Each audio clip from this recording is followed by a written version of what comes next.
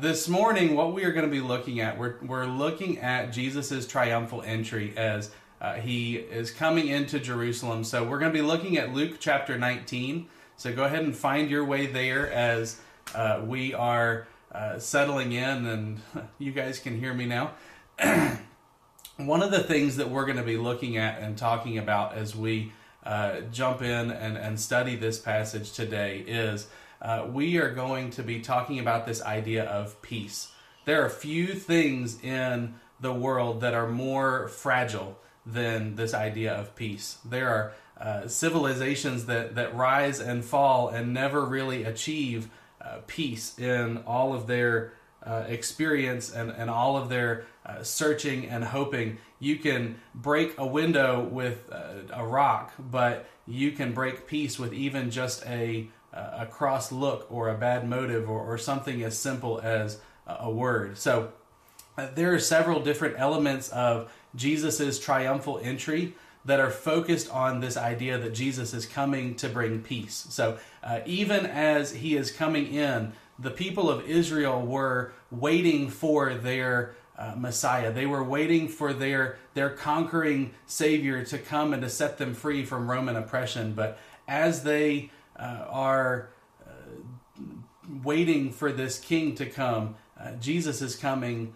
with a different goal. Jesus is coming with a different path in mind. And as he enters into the city of Jerusalem, humbly and peacefully riding on a donkey, we are going to see sign after sign that he is coming to bring peace.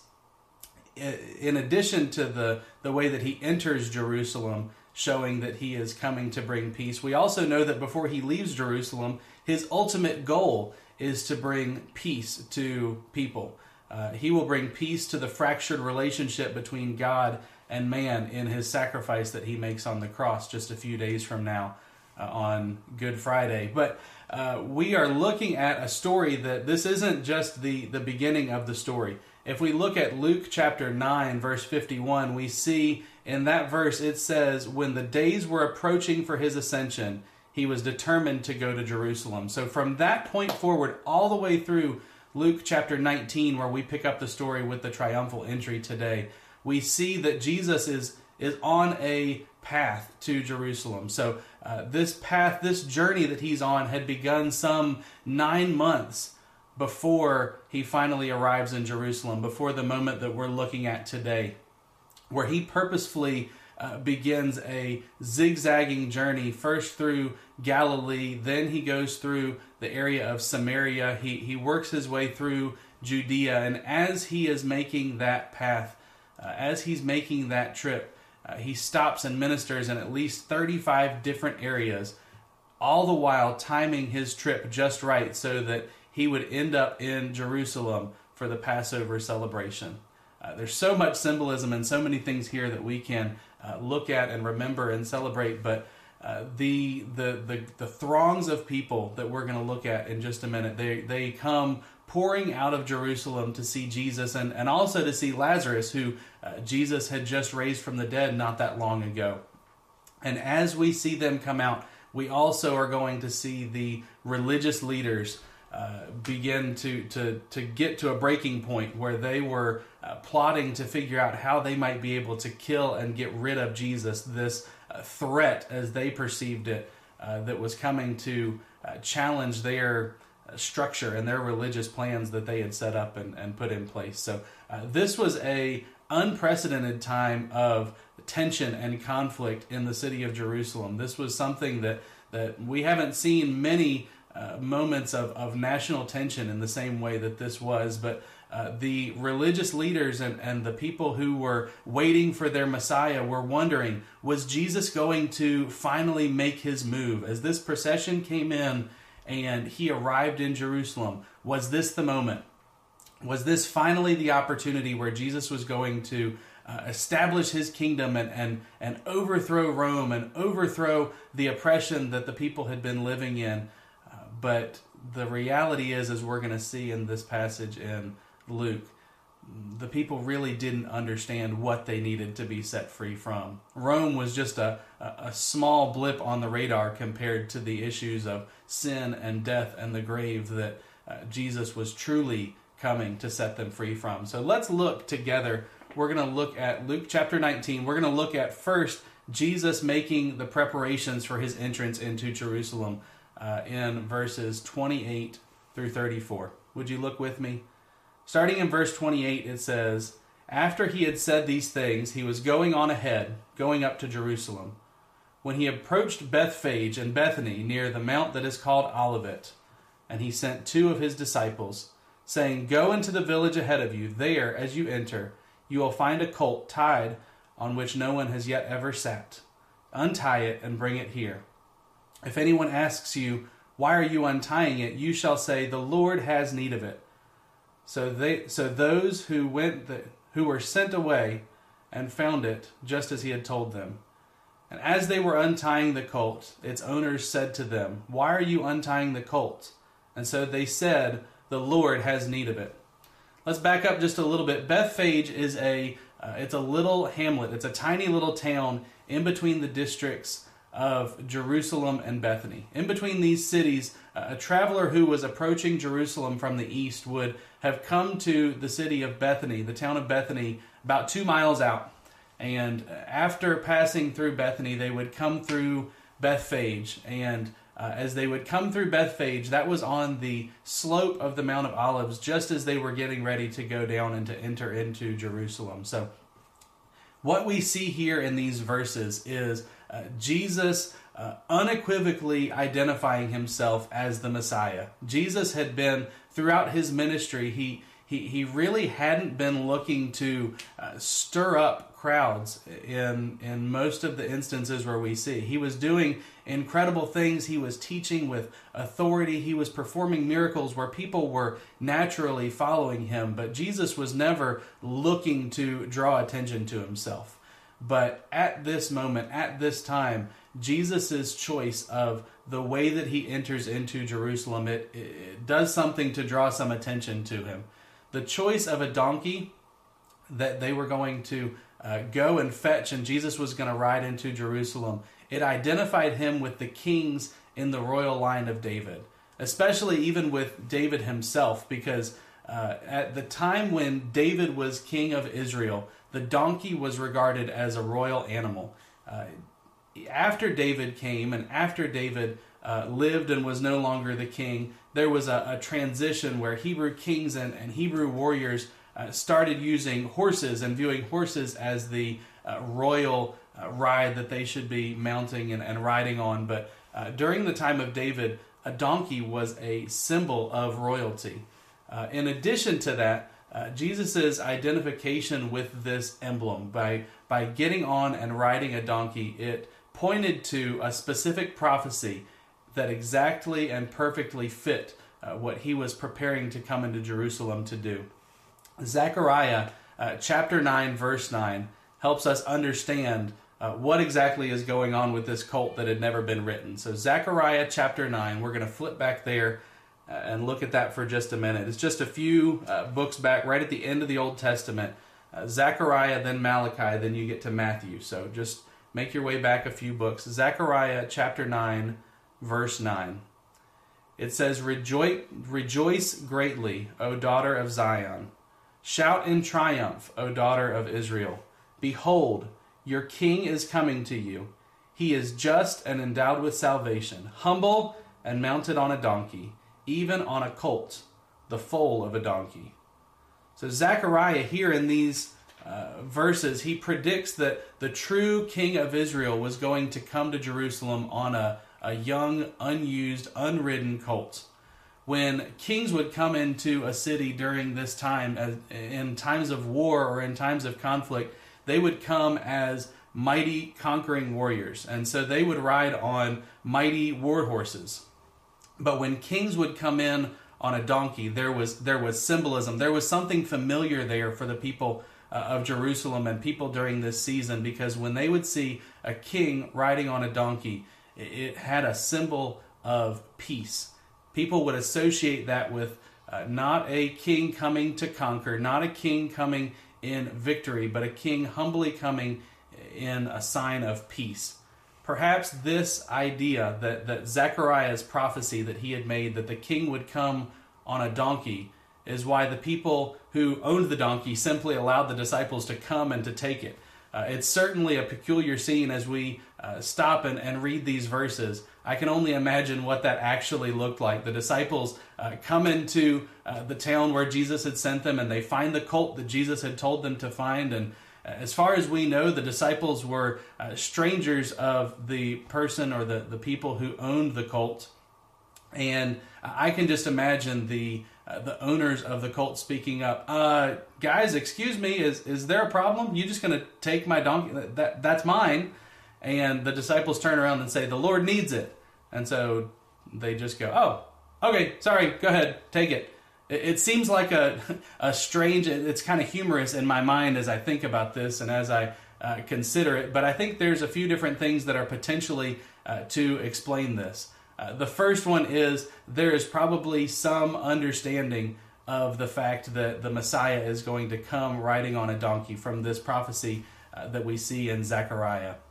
There was also a cultural norm, a cultural background for this response in the Roman practice Angaria. I think that's how you pronounce it. It's where a dignitary could procure the use of property for a personal reason. So in times where Roman leaders or social leaders would come and have need of something, they had the right to take and procure private property for whatever it was that they needed. And this right extended to leaders, but it also extended to people like rabbis who were viewed highly among society. So regardless of what was going on in that exchange, it really isn't quite as strange as we anticipate that it would be if someone just walked up to you and said, hey, give me the keys to your car, we need it. So it wasn't quite that crazy. But what we see is Jesus preparing this incredible symbolism of him coming riding into Jerusalem on a donkey in the same way that Zechariah had promised years and years before. So let's look now at verses 35 through 38. We're going to see Jesus' triumphal entry into Jerusalem. Luke 19, verses 35 through 38. It says here, they brought it to Jesus, and they threw their coats on the colt and put Jesus on it. And as he was going, they were spreading their coats on the road. As soon as he was approaching near the descent of the Mount of Olives, the whole crowd of the disciples began to praise God joyfully with a loud voice for all the miracles which they had seen, shouting, "Blessed is the King who comes in the name of the Lord. Peace in heaven and glory in the highest." As we look at these verses, we see the role of the donkey that maybe the disciples were unsure of when Jesus sent them running ahead to go grab this colt. They bring it back, and the role of the animal becomes clear as they approach Jerusalem. So the disciples here in these verses, they throw their cloaks on the back of the colt and they put Jesus on it. And so as he proceeds, we see people putting down their cloaks on the road in front of him as well, and in much the same way that a red carpet would function today. So this is a very clear picture, a very clear acknowledgement by these people. Jesus deserves our worship and Jesus deserves our praise. And so this is an incredible scene of celebration that we're getting to witness and see here. I can only imagine being able to be there and to stand among the crowd and to be able to witness and experience the worship, the unbridled celebration of Jesus.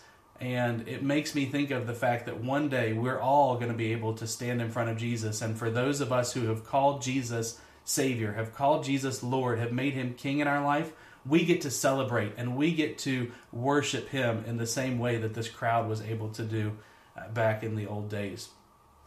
So as we see them using these phrases, these symbols to celebrate and to worship Jesus, we see language that occurs from several different Old Testament passages.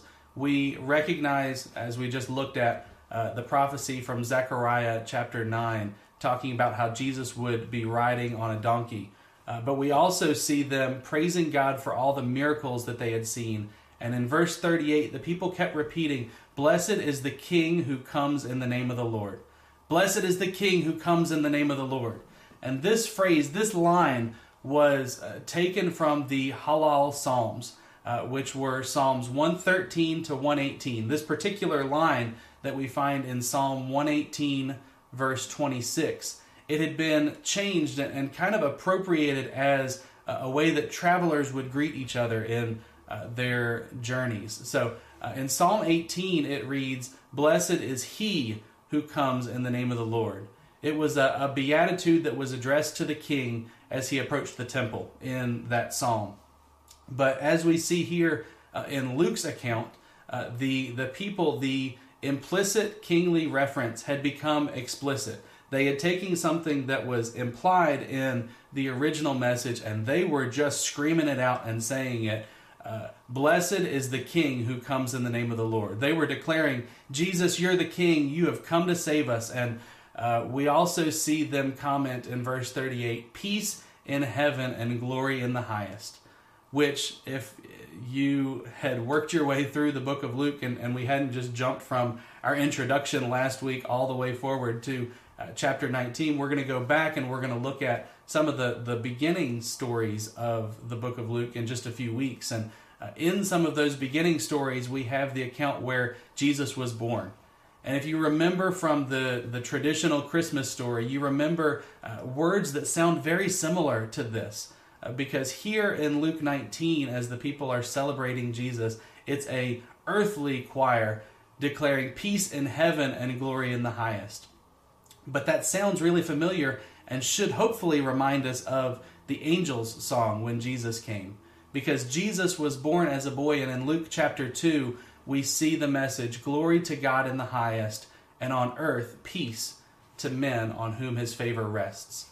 The earthly choir is singing, there is peace in heaven, and the heavenly choir is singing, there is peace on earth. God has sent his Son to be the man, to be the mediator, the one who would stand between heaven and earth, between God and men. And we see in Jesus an incredible picture of the peace of heaven and the peace of earth being brought together, and a celebration ringing out among the people. We also see in other gospel accounts, all four gospels talk about this story, this triumphal entry where Jesus comes into Jerusalem riding on a donkey.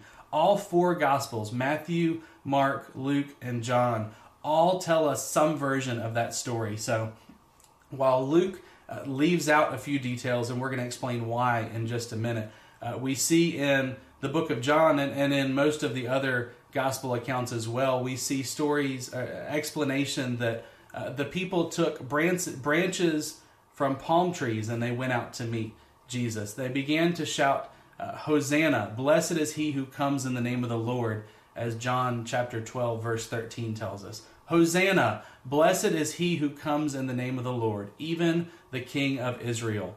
The palm branches had significance, had cultural meaning for the Jews that may have been part of the reason, the complexity of that may have been part of the reason why Luke left that out, because as you remember from what we were talking about last week, Luke's gospel was being specifically sent to Gentiles. And so in sending that message, that gospel, that explanation to people who weren't from the Jewish family, who weren't from the Jewish tradition and history, the explanation may have been more than Luke wanted to do, but we're going to just touch on it briefly. The palm branches that they were waving, they represented a nationalistic desire of the people to be delivered, to be set free. During the period between the Old Testament and the New Testament, it's called the intertestamental period, there was a really interesting story of some brothers who came in, they were called the Maccabees, and they set Jerusalem free from outside oppression that they were facing in that season. And so the symbol of the Maccabee revolt and the Maccabee conquering of their enemies, they had a symbol of a palm branch on the back of their coins. And so people during that time would have associated the palm branches with that conquering, that freedom, that revolt that had happened during the period of the Maccabees. Also, we see in their cries of Hosanna, Hosanna, That was an anticipatory cry. They were crying out and screaming out. It literally meant, save us. And so they were crying out to Jesus, save us, set us free. The people viewed Jesus as a king who was coming to set them free from their captives. He was coming as their deliverer. And while the people didn't even realize how true that statement was, Jesus wasn't coming as the deliverer or the conqueror that they anticipated that he was going to be. He wasn't coming to set them free from political oppression, but to set them free from the oppression, from the power of sin. While Luke lacks to mention any of these palm branches, there's all kinds of interesting parallels, interesting things. Maybe I'll send out a link to you guys this week that lets you dig around in that a little bit, but there was all kinds of symbolism between the waving of palm branches that was associated with the Feast of Tabernacles and the Maccabees. But this wasn't the Feast of Tabernacles. This wasn't the time for them to remember the Maccabees. This was the season of Passover. And so as Jesus is uniting those two things together, as people are declaring and screaming, save us, and waving palm branches, remembering how the Maccabees had conquered their oppressors before, Jesus is coming, and the picture of Jesus coming in conquering power, but also in a sacrifice in the same way that we see in Passover, in the stories in Exodus, and the way that God had saved his people from death in the story of Passover. We see just a really interesting blending of stories and things that we don't have anywhere near enough time to study today. But it really is an interesting topic. So I'd encourage you to go look around a little bit. We'll send you some information on that after this is over. But we see an incredible scene. The short version and the simple version of it is, for those of us who aren't Jewish people, who understand all of this imagery and all of these things that we're seeing in this story, the simple thing that we can remember and that we can take from this is the people were celebrating and the people were excited to see Jesus come, because Jesus was going to finally set them free. And so we see this incredible scene of worship and celebration of Jesus in his triumphal entry. Let's look now at the fact that Jesus absolutely will receive the praise that he deserves, and the response of some of his critics in Luke chapter 19, verses 39 and 40. We're going to look at these last two verses in our passage today. Luke 19, verses 39 and 40. It says here in these verses, some of the Pharisees in the crowd said to him, "Teacher, rebuke your disciples." But Jesus answered, "I tell you, if these become silent, the stones will cry out."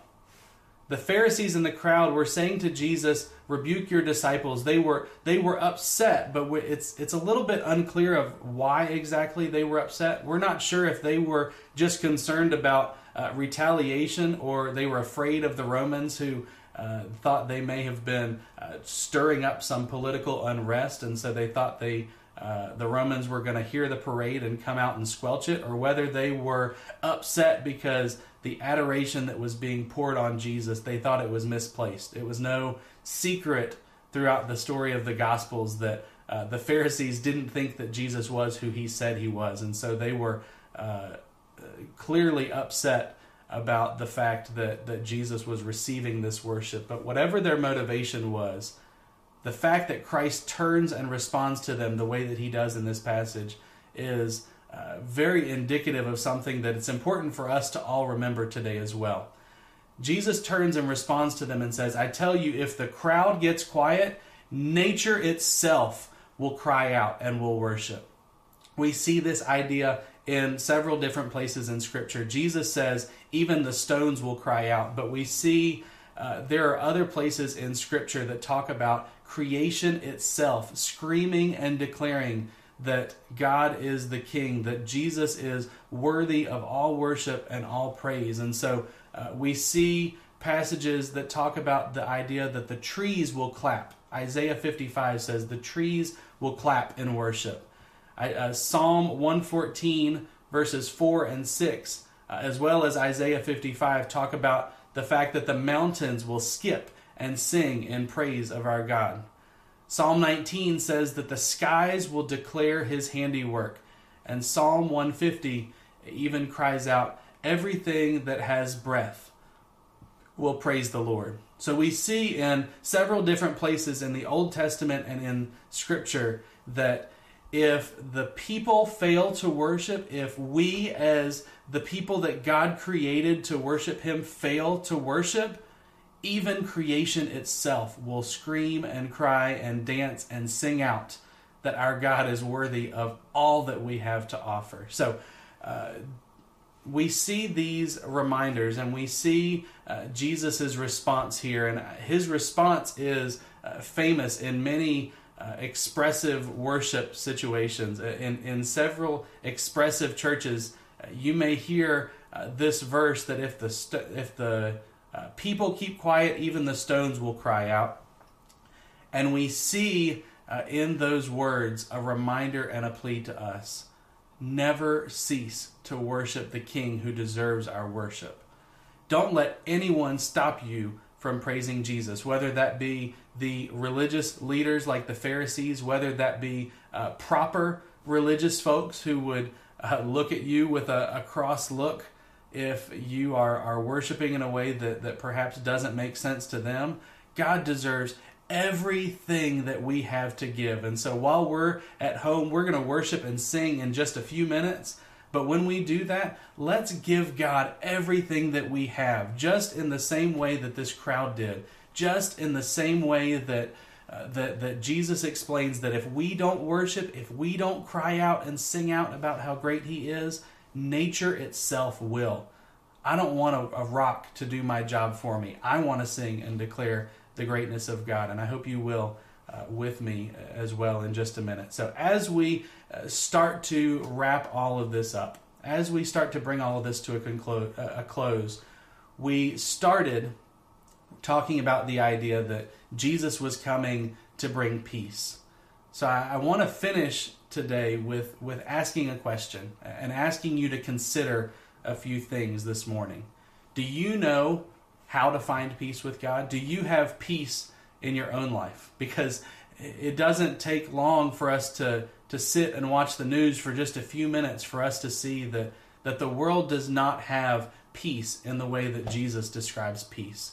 That the world does not have a sense of comfort and calm that we see here in Jesus as he's coming in his triumphal entry into Jerusalem.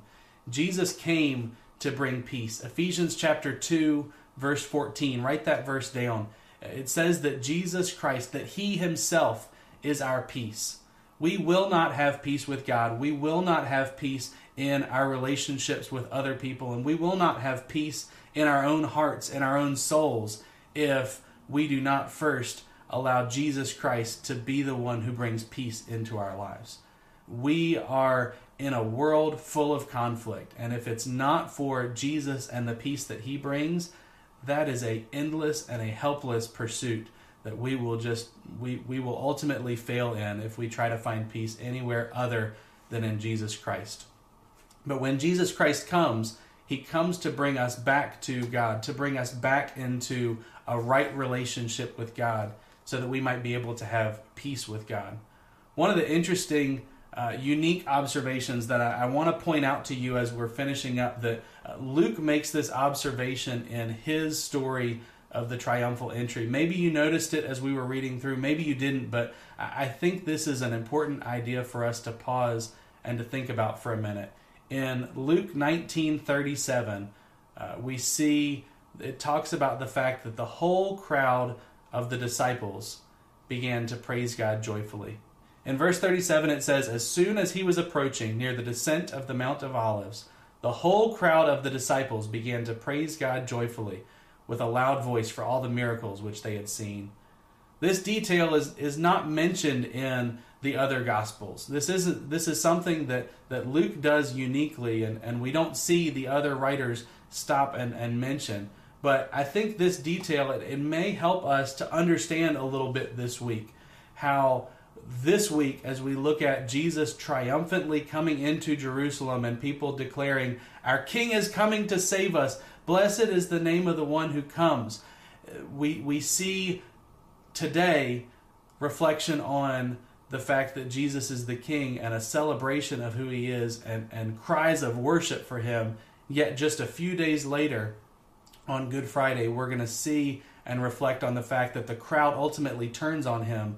And many of those same people who maybe today in this story were screaming, Hosanna, save us, blessed is the one who comes in the name of the Lord, just a few days later are the same people who are screaming out, crucify him, kill him, get rid of him, give us Barabbas, the evil criminal, and murder the perfect Son of God. As we see those same people, that flip-flop, I always wrestle with and wonder how in the world can those same people say one day, praise be to Jesus, our saving King, and just a few days later scream, kill him, crucify him. Luke's mention here, it talks about the fact that it was the crowd of the disciples who began to praise God. And then this crowd of disciples, the people who had been following Jesus, the people who did believe that Jesus was the Messiah, that Jesus was the one that he said that he was, they become the catalyst for the rest of the crowd to praise that the other Gospels note. What we see here in this story of fluctuation, where today we see Jesus' disciples crying out praises and the crowd join in, Hosanna, blessed is the one who comes, praises be to Jesus. And a few days later we see them screaming out, crucify him. What we see here is the fact that the popular masses, what other people say, ultimately it changes so frequently that we cannot base our understanding of truth. We cannot base our assessment of Jesus or really anything in life based on what the popular opinion is. Because the popular opinion, as we see in this story and as we will see in the crucifixion story, it can change in an instant. A few loud people screaming Hosanna or screaming crucify him swayed the opinion of the crowd, swayed the opinion of the multitude. And so as we see these voices in the crowd flip-flop back and forth and back and forth, what I see and what I want us to pause and to reflect on this morning is that many of the people who were screaming out Hosanna and singing praises to Jesus in this story, they probably truly weren't convinced that Jesus was the Messiah. They hadn't decided for themselves who Jesus was. They were just repeating things that they had heard other people say. And maybe, just maybe, there's some people out there listening to this message this morning that find themselves in a similar place. Perhaps you have, throughout your life or in your religious experience, you found yourself repeating what other people said was true, but you don't know for yourself what you truly believe about Jesus. Can I stop and just encourage you today?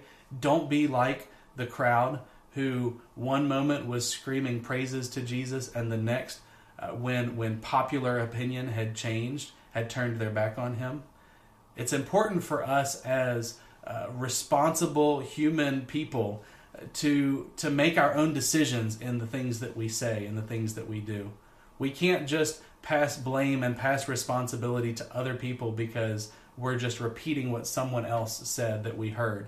It's important for us to stop and to slow down and to reflect and to make our own decisions about what is true. So I ask you today, every person within the sound of my voice, listen and ultimately make the decision for yourself. You have to answer this question on your own. Who is Jesus? Who is Jesus to you? Is Jesus the King of the universe, the one who came that the people were crying out, save us, save us. You're going to be the one to set us free from the captivity that we have been in. Or are you like the religious leaders who were trying to shut the crowd up? Are you like the people who just a few days later were easily swayed and easily convinced to turn their back on Jesus when it was no longer popular to praise him and to scream that he was the king they turned their backs. How will you respond to Jesus today?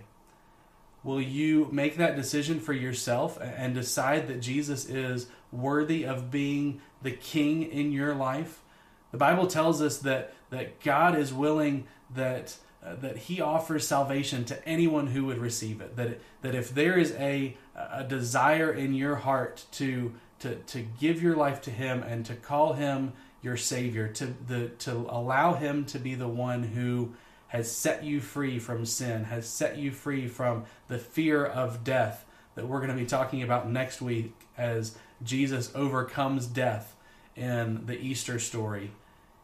Will you allow him to be that person in your life? Will you allow him to be the king in your life? If you will, I'm so thankful for that. Hopefully you have already. If you haven't, but you want to make that decision, we are going to have our team, our prayer team available for you to contact and reach out to. So if you look in the comments underneath of this video, there will be some information for a way that you can get in touch with us as a church, and someone would love nothing more than to explain to you how to let Jesus be the king in your life, for you to make that decision for yourself.